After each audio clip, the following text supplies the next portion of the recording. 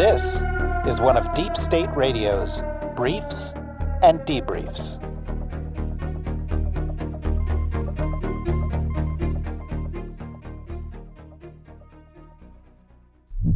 Hello and welcome to another episode of National Security Magazine, the DSR Network's show where we try to get deeper insights by going one-on-one with leaders in the national security community.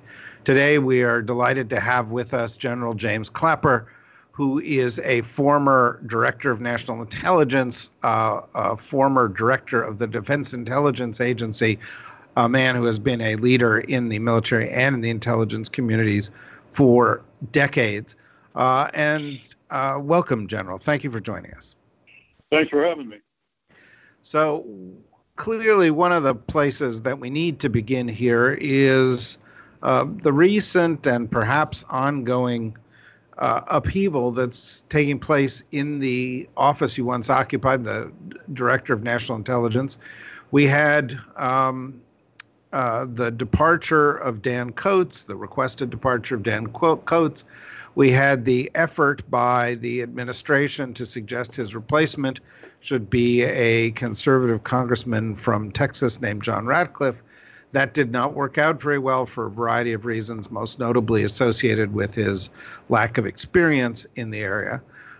We then had the departure of the person who should have become the acting Director of National Intelligence, the deputy in that job, who I believe you know well, Sue Gordon, and then the announcement that she would be replaced as the acting director by the man who is now the director of the National Counterterrorism Center, Joseph McGuire. She was reportedly unhappy with the way this worked. She is highly regarded in the intel community. She's a longtime professional, and she wrote a rather terse note to the President of the United States saying, "I offer this letter as an act of respect and patriotism, not preference. You should have your team. Godspeed." So this has caused a lot of concern, although McGuire is a well-respected guy, because the president has been at odds for so long with the intelligence community, and because it has been his express and explicit desire to put loyalists in these jobs. So I begin with asking, what is your take on all of this? Well, it's never a good thing to have this kind of turbulence in anywhere, in any organization, and particularly one as large, complex, and sensitive as the intelligence community. Essentially, what's happened here is the leadership of the Office of Director of National Intelligence has essentially been decapitated. And you're quite right in your characterization of Sue Gordon, whom I have known for many years, who is a real career professional, which I think by definition President Trump is suspicious of. For whatever reason, does not trust not just intelligence people, but I think career civil servants.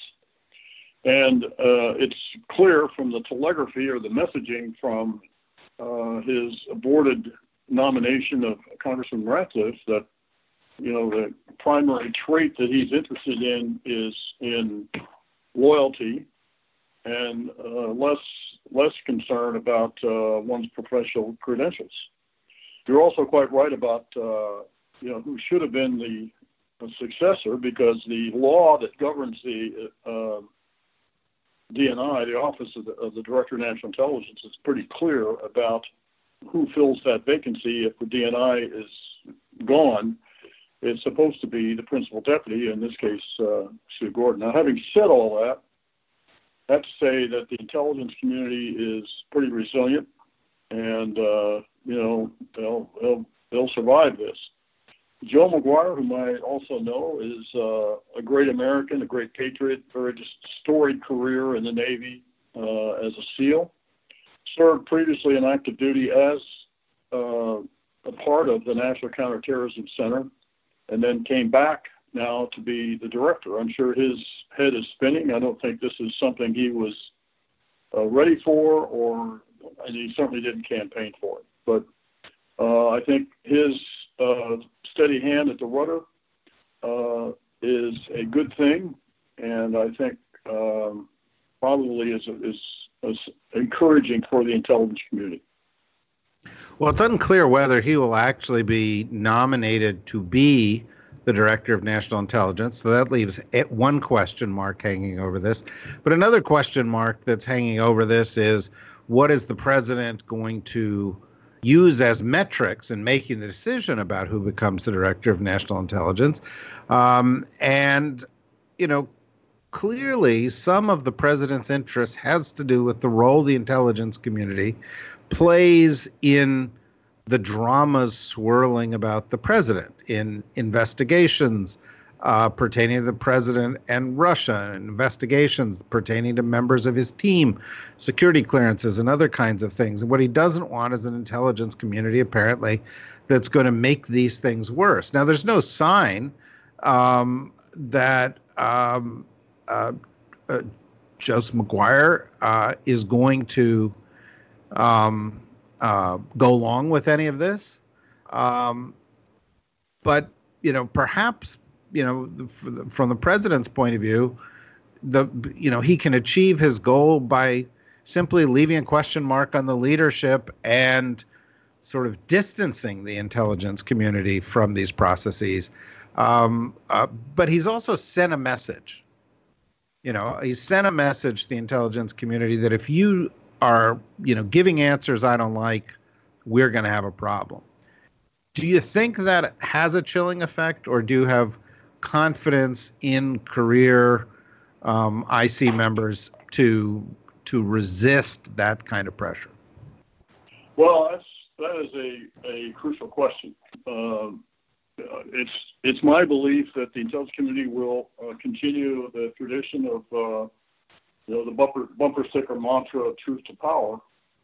And if there is a slanting, tainting, politicizing of intelligence, that is not good. Not only is it not good, for the presidency, but it's not good for the country.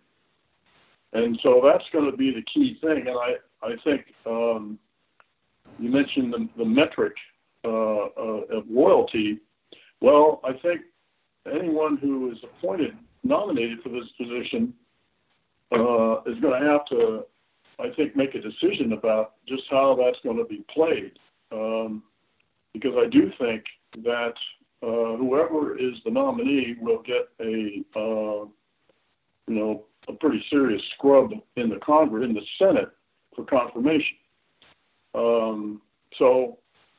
But you raise the big question here: is how will this affect all this folderol? How will this affect whoever is nominated, and then if confirmed, the behavior of the next DNI? Now, one of the other things that has, of course, happened over the period of time that overlaps with your tenure and since then, is that the mission, the primary mission of the Director of National Intelligence has shifted as priorities shift. And of course, if you had taken the Director of the National Counterterrorism Center and plunked him down as Director of National Intelligence at most points in the past couple of decades, that would have made a lot of sense. Counterterrorism is the core issue. Now, alongside counterterrorism as an issue, you have concerns about cyber and information warfare, for example. And specifically, of course, we have the aftermath to the 2016 election cycle, where we saw Russian interference in the U.S. elections. And we saw a presidential candidate, Donald Trump, embrace that. And we have subsequently had investigations into the nature of his ties with them. But there's no question that he has resisted doubling down in protections against this kind of intervention. He has rewarded the Russians in a number of policy fronts.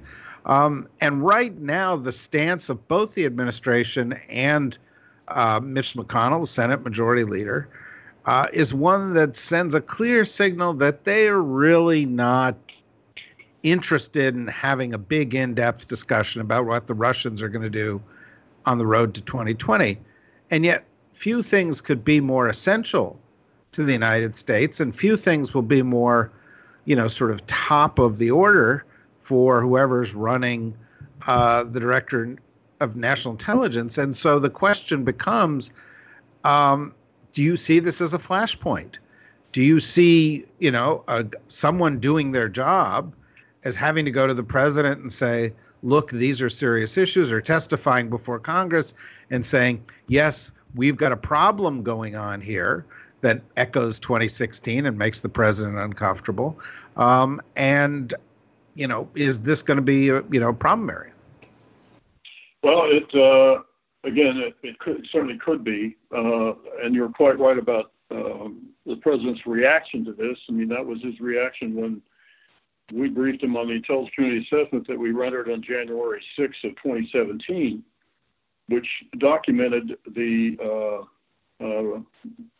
although at the time we really scratched the surface in light of what we've learned since, but the magnitude and the scope and the potential impact of the Russian interference. And the president just couldn't get his head around that, or didn't want to, because to do so would cast doubt on the legitimacy of his election. He's been very consistent about that.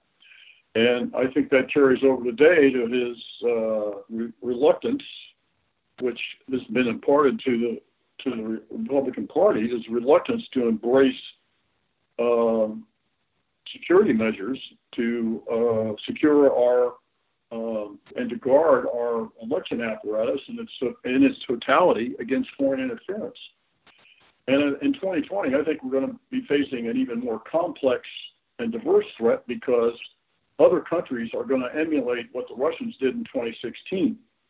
So you're going to have, I predict, you're going to have the Chinese and the Iranians and perhaps the North Koreans involved in one way or another in trying to influence the outcome of the 2020 election. So to me, it's incumbent, even to a greater degree, to safeguard against that. That has always been my concern from the get-go.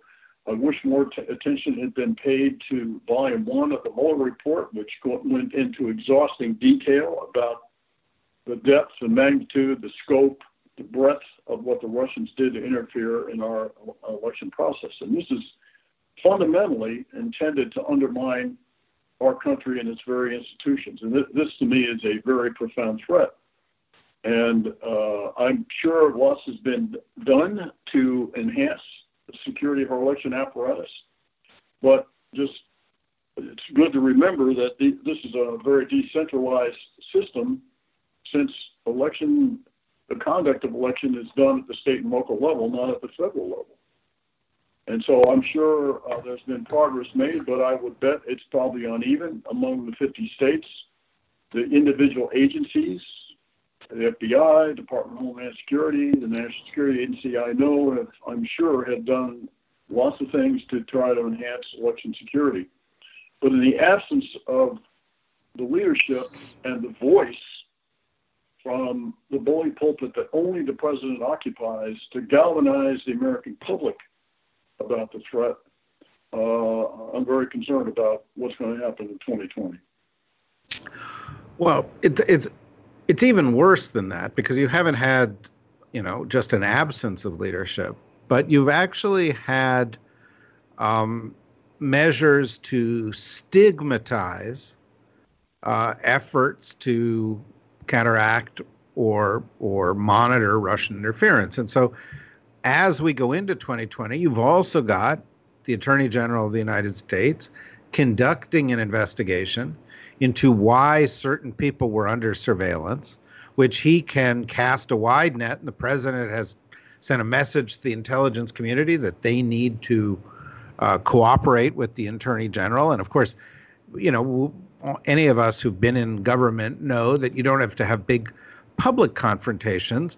You can simply, send a message to somebody's office saying, we're going to come and talk to you in a couple of weeks about this. And it already has a kind of a chilling effect.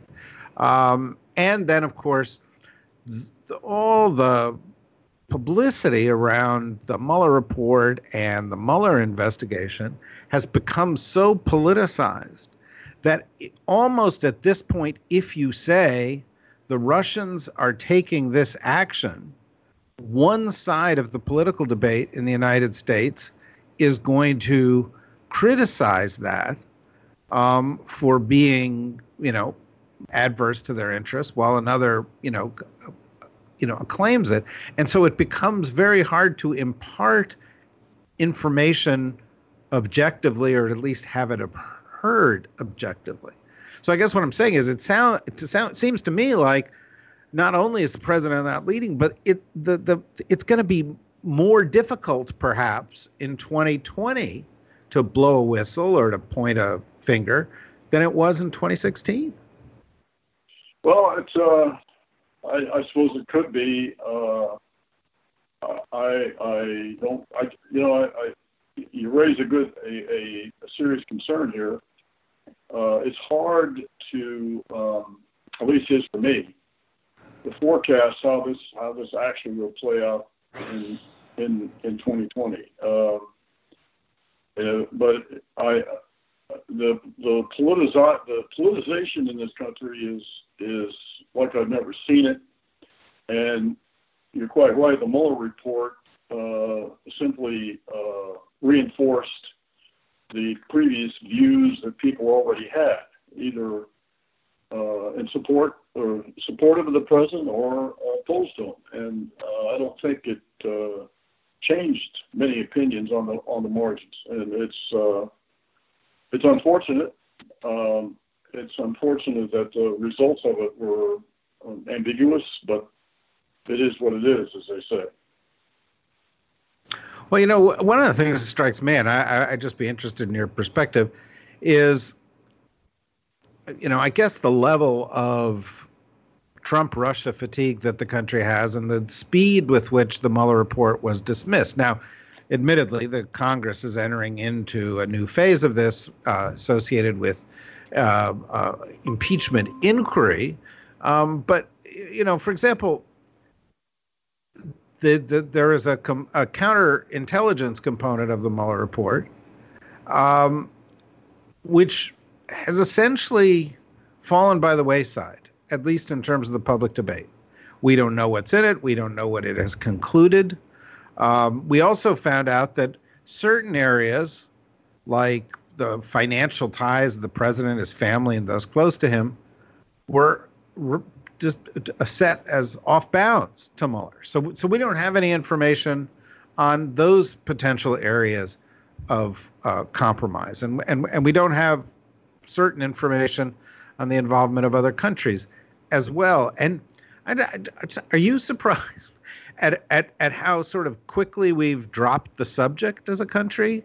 And do you think that those areas which we haven't really dived into, need more attention?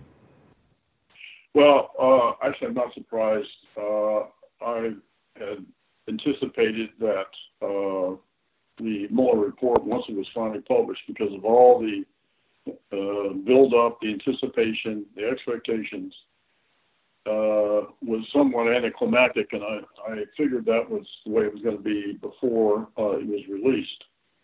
And the fact that the evidence of collusion didn't rise to that, whatever collusion is, didn't rise to that of a conspiracy, which, that is a crime, but that the evidentiary bar wasn't achieved for that.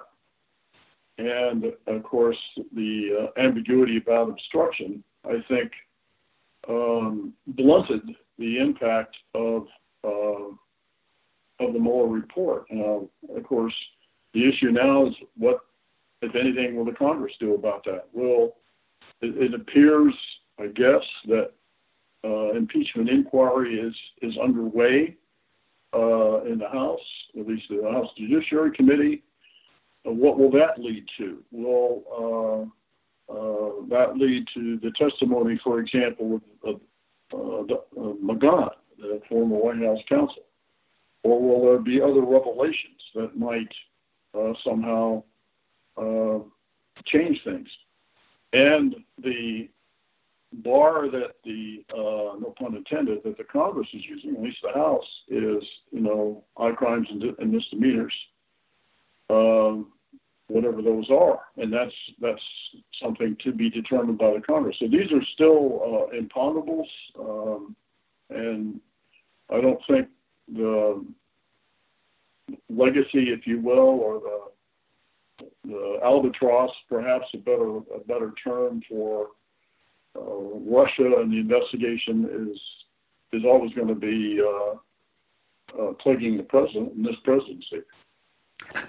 Well, I want to switch the subject in a minute, but I have one more question on this that just strikes me as I'm listening to what you're saying, and that has to do with the fact, and I'll put it in my words. I don't want to characterize how you might feel about this, but the president of the United States was made aware of the fact that the Russians wanted to help him, inquired into the fact that the Russians wanted to help him, was informed of the fact that the Russians had certain information, publicly embraced the idea of the Russians distributing the information, had multiple members of his team with over 100 contacts with the Russians, and denied that the Russians helped him in any way, and subsequent to his election sought to reward the Russians in a policy sense, defend the Russians, and obstruct the inquiries into what the Russians did. And the Mueller report has said, well, that doesn't rise to the level of conspiracy. But in my view, it does rise to the level of what at least should be considered as a high crime and misdemeanor, because in fact, the president of the United States did, to use his favorite word, collude. And it may just have been a wink and a nod. But if your enemy says, let me help this guy, and the guy winks and says, sure, go ahead, that's going to be good for all of us, and there's no direct conversation between them, but the quid and the pro quo happen, that's betrayal of the country. And what we've done inadvertently in the midst of all of this is we've set a standard for how a presidential campaign could benefit from the intervention of a foreign power without actually violating criminal law. And we've essentially said, go ahead and do it, to the point that the president himself has said, well, if somebody came to us this time around, we might take it. So, I mean, to me, that's deeply disturbing. But I'm wondering what your view is. Yeah, sure. It has been disturbing to me since I first learned about what the Russians were doing in the last administration. So, yes, this is very disturbing. I've used the phrase, which I've been criticized for, but this at least represented passive collusion. And as the Mueller report pointed out, that the campaign expected that they would benefit electorally from the Russian help. And so the exhortation of candidate Trump in July of 2016, go out and find those emails that you'll be rewarded, speaking publicly to the Russians. Well, he may have tried to portray that as a joke, but the Russians took it seriously, because it wasn't 5 hours later, they were out looking for Hillary Clinton's emails. And certainly the meeting in Trump Tower on the 16th of June of 2016 is indicative of intent to collude. The dozens of engagements, meetings encounters that members of the Trump camp had with the Russian representatives, many of whom, actually all of whom, are in some way or another connected to the Russian government, without reporting any of them to the FBI. So these are all, at least to me, very concerning. Now, hey, I'm a Cold War warrior. I have great suspicion about the Russian intents, but particularly as long as Putin is running things in Russia, who has very strong animus towards the United States and all it stands for.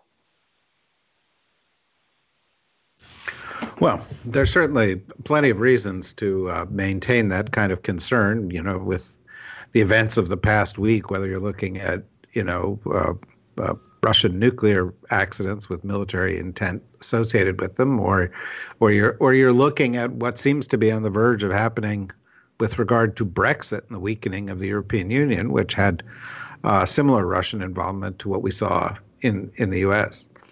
I guess this gets me to a bigger issue, and just one I'd like to wrap up with, because I'm sure a lot of the conversations you've had over the past couple of years have been focused primarily on the issues we've just touched. But one of the things that we've focused on a lot in our organization, on our podcasts, and particularly in recent weeks, is that the world is in a difficult moment, and we in the United States, because we are in the early stages of political campaign, because we have a president who sucks up a lot of the oxygen on television or on the internet, we don't notice it. But if you simply go around the world and you look at the state of the situation in North Korea with renewed missile testing and more nuclear warheads being built, if you look at the state of the situation in China with Chinese troops massing in Shenzhen and 10 weeks of demonstrations in Hong Kong and more violence associated with them, or China and what's going on in Xinjiang province and the roundup of the Uyghurs and 3 million people in detention camps, if you look at the heightened alert and probably the most dangerous place in the world, Kashmir, between India and Pakistan, but China watching closely, and the United States having played a role in sort of tweaking the problem upward with an intemperate statement of the president. You look at Iran and the removal of the JCPOA, creating greater tension in Iran and questions regarding nuclear capabilities there, but also conflict in the region. You look at what's going on in Europe with the UK contemplating Brexit, but it's not impossible that at some point a Salvini government might contemplate something similar for Italy, and you have weakening of key elements of the Western alliance. And I'm not even getting into the fact that, whether it's the despoiling of the Amazon or fires in the Arctic or the melting of Greenland, that global warming, which is a global threat, has gotten worse. These are all, what, I don't know how you'd characterize it during your day in the intelligence community, but these are all kind of, red flashing light situations, any one of which has the capability of spinning upward.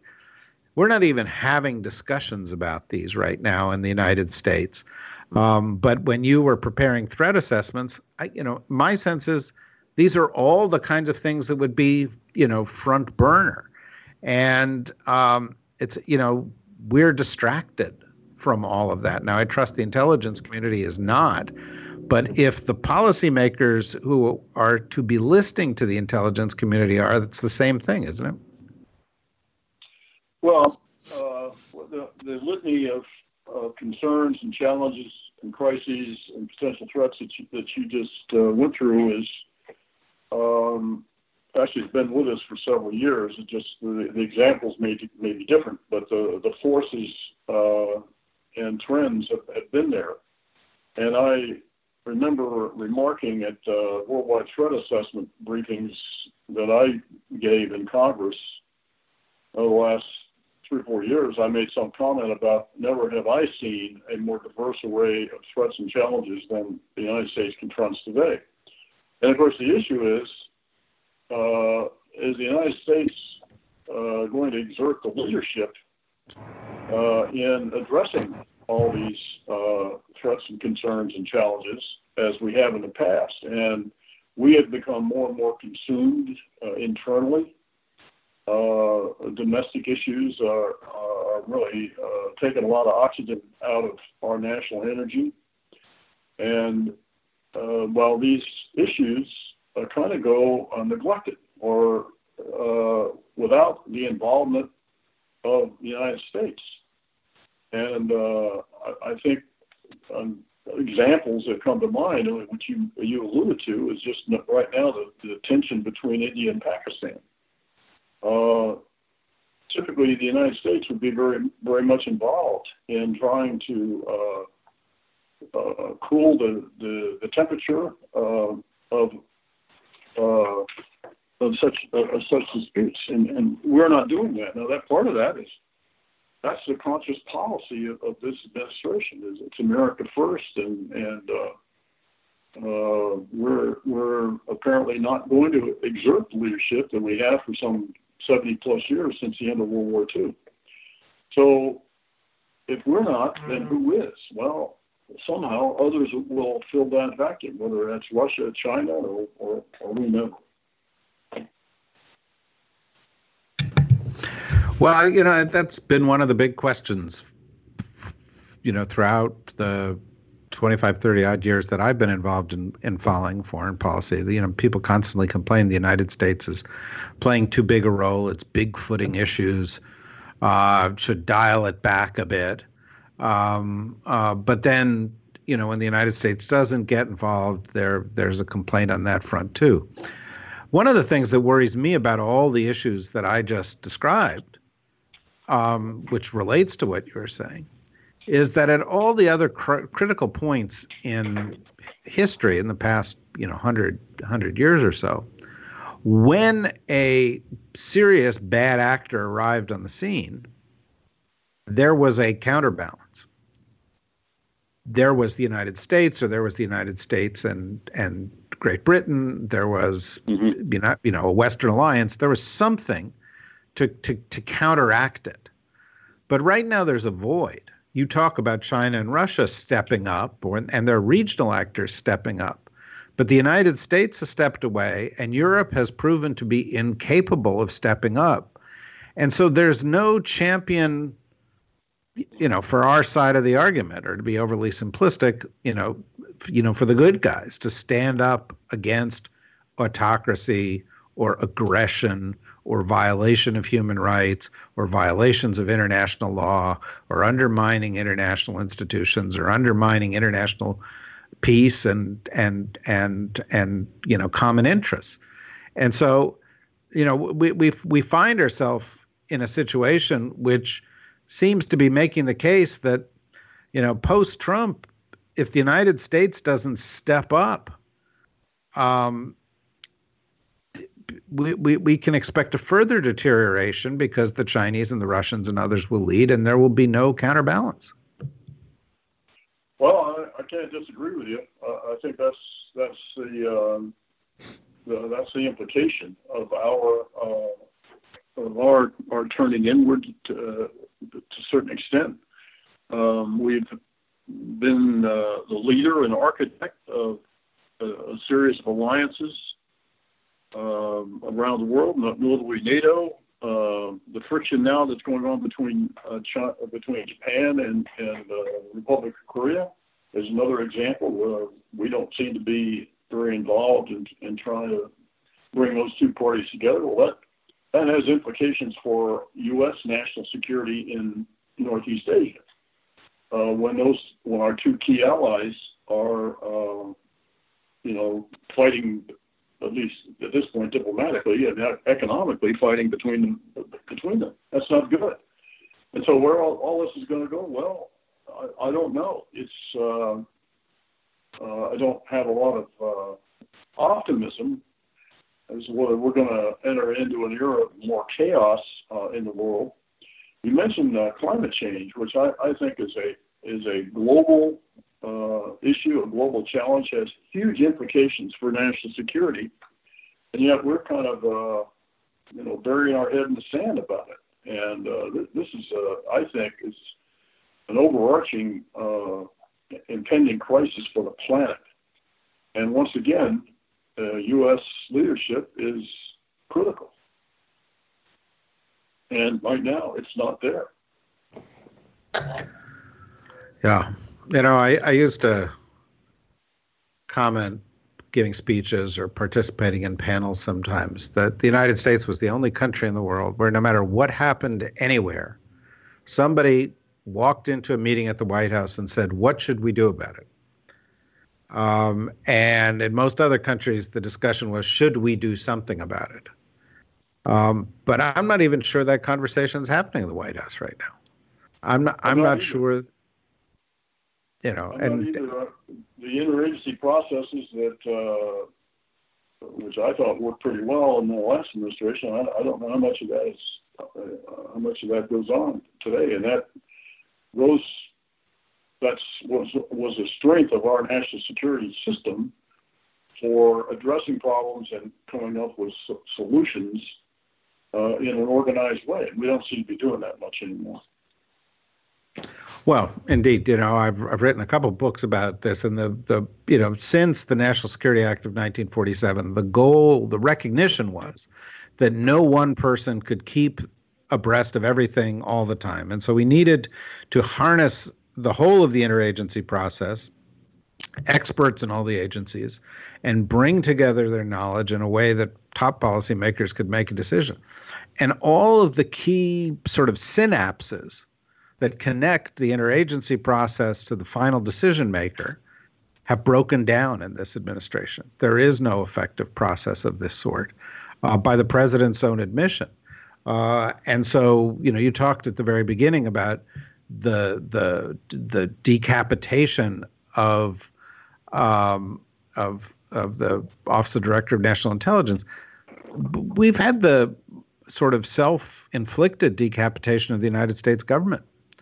And that's what creates this void everywhere around the world. And, it's very easy to get caught up in the day's headlines about politics and so forth. But it seems to me that the broader implications of this breakdown are of greater concern. Well, yeah, they are. And certainly long term, which we're not real good at, but long term it's potentially very negative implications. And it's something I think, people should worry about. Yeah, that is certainly true. Well, General Clapper, thank you very much again for taking the time to join us, to share your views with our audience across the country and around the world. These are difficult moments, and having somebody who has your depth of experience, but also your real commitment to public service and patriotism to discuss them with is a real privilege for us. We're very grateful. Thank you for joining us. Perhaps we'll persuade you to come back again sometime. Sure, David, and thanks for having me. All right. Thanks. Bye-bye. Bye-bye. Deep State Radio is a production of the Deep State Radio Network, a division of TRG Interactive Media. Our podcast today was produced in cooperation with Goat Rodeo Productions and was supervised by Ian Enright. Join us again for another episode of Deep State Radio. If you don't, we know where to find you.